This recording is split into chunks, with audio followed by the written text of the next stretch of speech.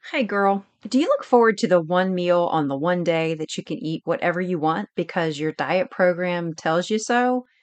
But once you've had that meal, do you feel guilty or sick or even ready for more?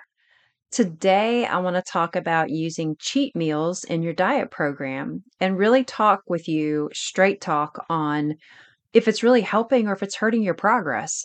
So let's dive in today together and figure out if cheat meals is really the way to go.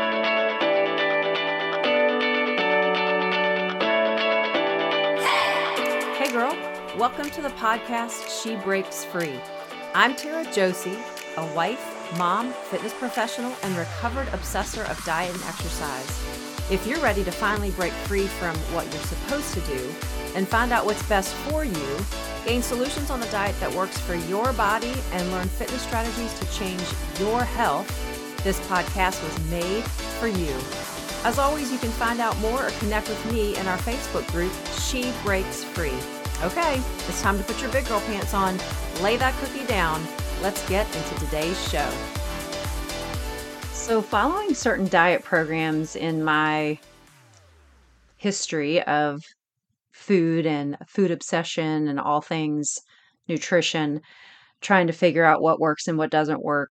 When it came to the cheat meal in these programs, it really felt like it was a tease for me.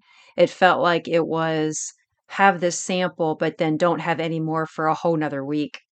And for me, it really wasn't something that satisfied me. It just made me want more.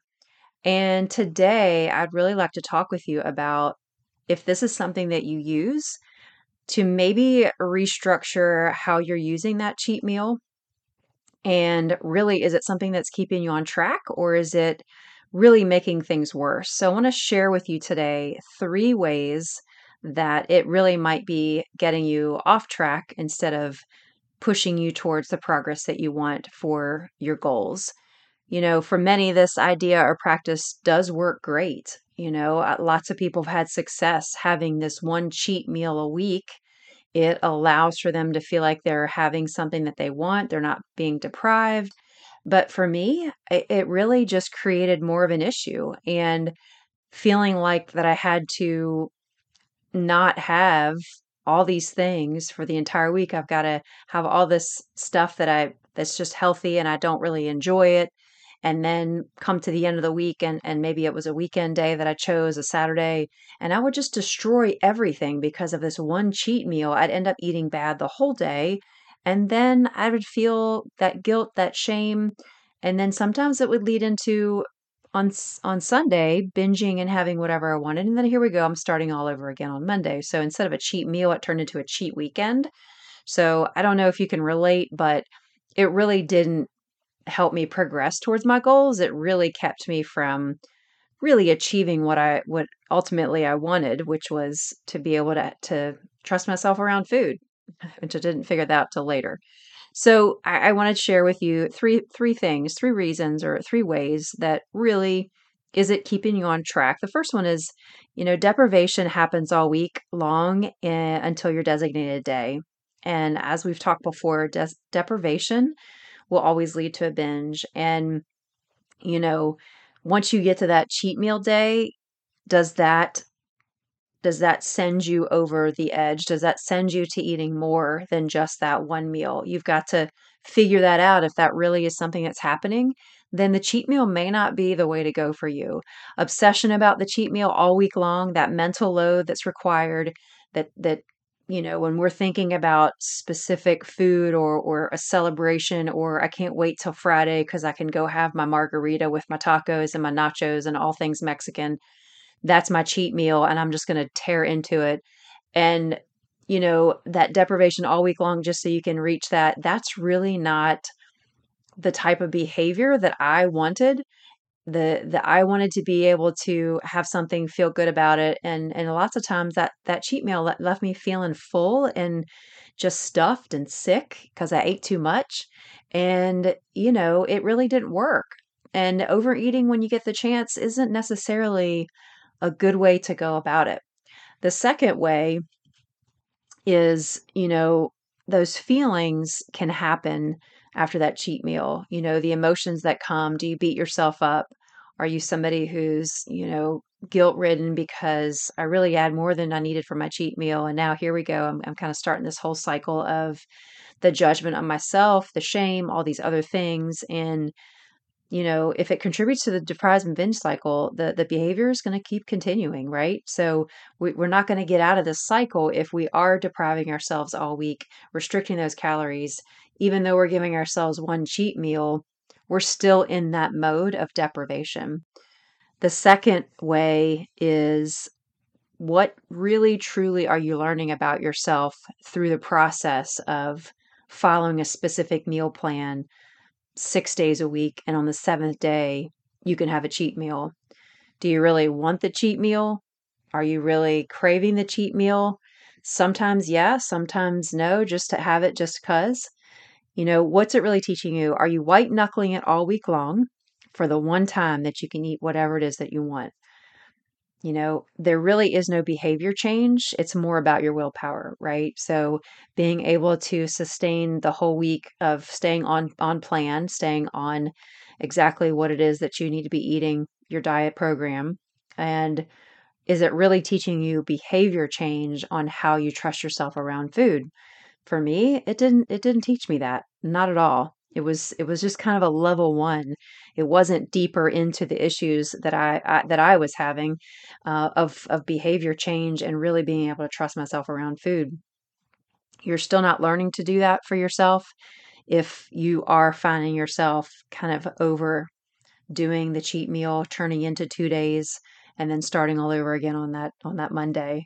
The third reason, or the third way it may not be progressing you like you wish, is that emotional roller coaster that it takes you on. The feelings that surround the cheat meal, the, overeating when you get the chance. It really doesn't lend to really ultimately finding ourselves comfortable in any situation, able to eat the same on Saturday as you do on Monday. You don't have this mentality that, you know, I've got to be good all week long until I get to my cheat meal. And it's just this emotional roller coaster that, really kind of weighs on our minds, especially as someone who is food obsessed. And, ultimately, what I found when getting into the moderation 365 approach is there's something called preemptive cheats.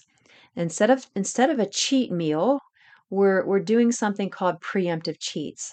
And just a quick overview of those is basically you're sprinkling in these small things throughout your week, whether that's a 2 squares of dark chocolate after your dinner at night, a diet coke, twice a week, a glass of wine once a week. These small things that you're having preemptively throughout your week, so that by the time you get to the weekend, you don't feel like all week long you've deprived yourself. And so being able to put a little bit of bacon on top of your salad, to have some great cheese that you love in a portion that's a healthy portion, you know one time during the week, if that's going to keep you from overeating and binging on the weekend, then we're trying to plug these things in periodically throughout the week. So you feel as though you've been satisfied. Your hunger, your energy, and cravings have been where they need to be all week long, so that when you get to the weekend, you don't feel like it's a free for all. You don't feel like, oh, now's my cheat meal. Let me have a hamburger and french fries, which most of us, if we're eating healthy, most of the time, we don't ever really feel great after we eat that kind of stuff because our bodies aren't used to it. And so those preemptive cheats are really key to be able to give some nutritional relief to us, to our bodies, so that we don't find ourselves in that place of binging and overeating, and kind of succumbing to cravings that we may have had we not had any of those things all week long. If you want to learn more about preemptive cheats, or kind of curious, I would love to kind of hear about the Moderation 365 approach. It's a really great way to find the tools to help you eat the same on Saturday as you do on Monday. There's never this all or nothing mentality. And it's truly tactical things that you can practice day in and day out to get you a place to trust yourself around food. And if you'd like to connect with me, would love to share that information with you and talk with you more about it. Jump into our Facebook group, She Breaks Free, or you can email me at Tara, Taraj, at dietditching.com and ask me any questions you have, and would love to give you some information about that to help you with your goals. I hope that you have found something today that can meet you where you are in your journey with food, and hopefully kind of rethink how that cheat meal is used. And really, instead of thinking about cheat meal, how can I sprinkle in small things throughout the week to help me to stay on track? Have a great day, and I hope to connect with you next time. If you have been blessed today, you can thank me big by heading over to Apple Podcasts and leave me a written review of the show. I would be so grateful. Secondly, if you want to connect with me and others who are like-minded, go to Facebook and join She Breaks Free group.